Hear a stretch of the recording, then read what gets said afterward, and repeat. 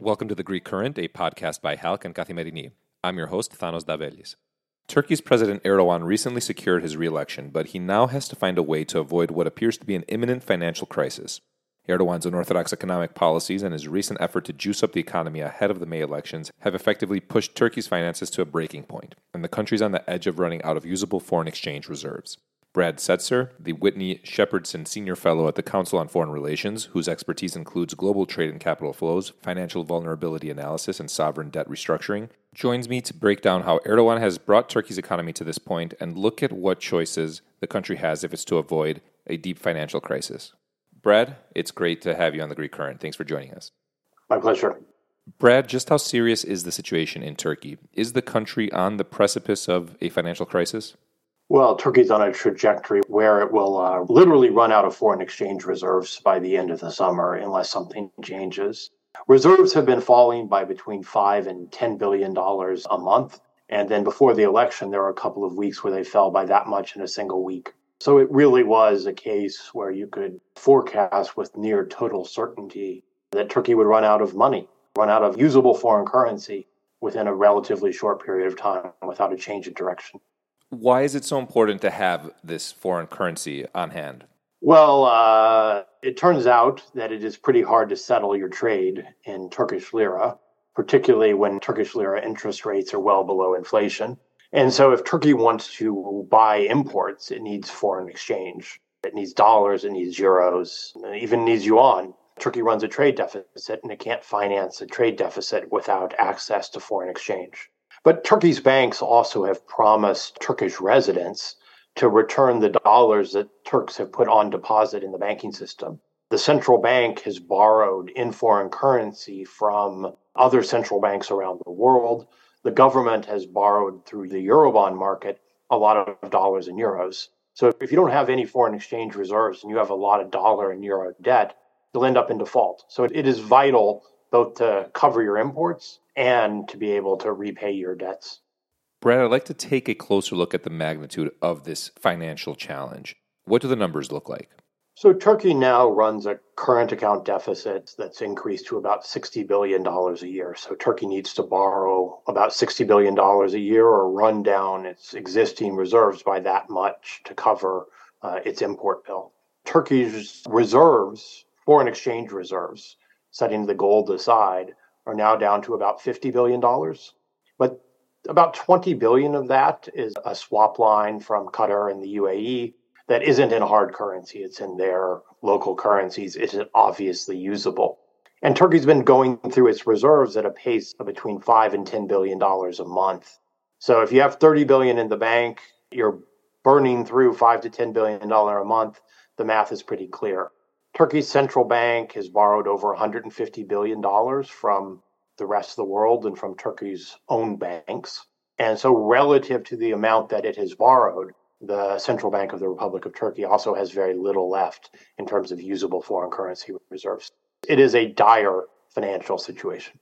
This crisis is largely, if not almost entirely, a result of Erdogan's unorthodox economic policies and his latest efforts to really juice up the economy ahead of the elections in May. There now seems to be a post-election pivot toward financial orthodoxy with some of the key appointees in his cabinet. Is this too little, too late from Erdogan? And maybe. We'll see. I mean, I think Erdogan did recognize that his policies were not tenable for much longer, and he preferred to initiate the change on his own. I think it's still an open question just how far he's willing to go, how willing he is to allow the new central bank governor to raise interest rates, how willing he is to accept the consequences of a sharp deceleration in credit growth. But it does seem like Erdogan is going to give a more orthodox policy mix a chance and do so on his own accord before it is forced on him.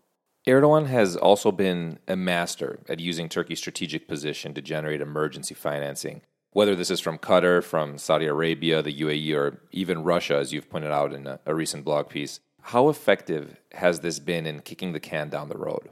Look, I think Turkey would have run out of foreign exchange this spring if not for the support most recently from Saudi Arabia and Russia, previously it's drawn heavily on support from Qatar. So the strategy of turning strategic importance into financial support allowed Erdogan to keep the Turkish lira relatively strong through the election. It may give him a bit more runway while he tries to pivot towards more orthodox policies. But the difficulty he faces and the difficulty his creditors face is that Turkey doesn't just need a one-off slug of this kind of funding. It needs repeated rounds of funding. Saudi Arabia gave $5 billion in March. It's probably given a bit more since then, given lint put on deposit at the central bank. Qatar has been supporting Turkey reportedly through buying its Eurobonds.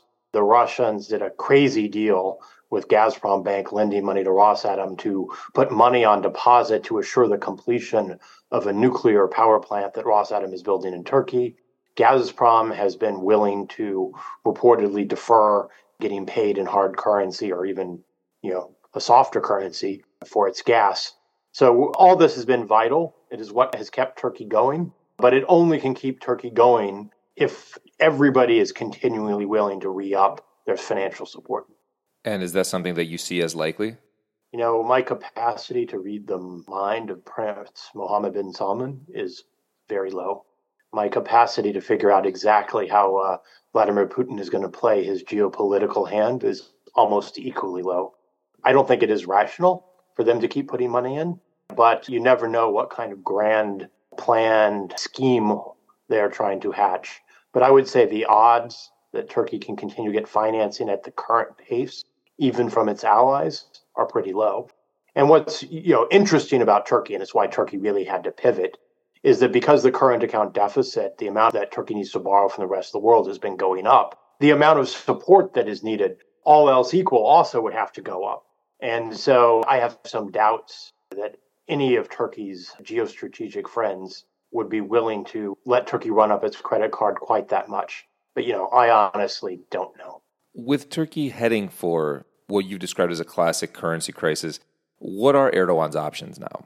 Well, I think he's played his highest card by putting a respected, experienced man in charge of the finance ministry, select a more orthodox central bank governor, and essentially see if a more credible representative of orthodoxy can be established at the start of his new presidential term.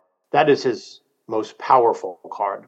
His other cards are trying to get more financing from the GCC, perhaps get more financing from China. I mean, China's been a little quiet recently on that front. It's been more supportive of other countries, but it hasn't upped its swap line. And then ultimately, if none of those options work, if the market isn't willing to come back and lend Turkey money with the pivot towards more orthodox policies, if the GCC is limited in its willingness to write big checks, then Erdogan would have to approach the U.S., the Europeans, and typically the U.S. and Europe insist on an IMF program as a condition for that kind of financial support, as I guess Greece remembers well, even if it's been a while. Yeah, Erdogan has been adamant, however, that he'll never go to the IMF.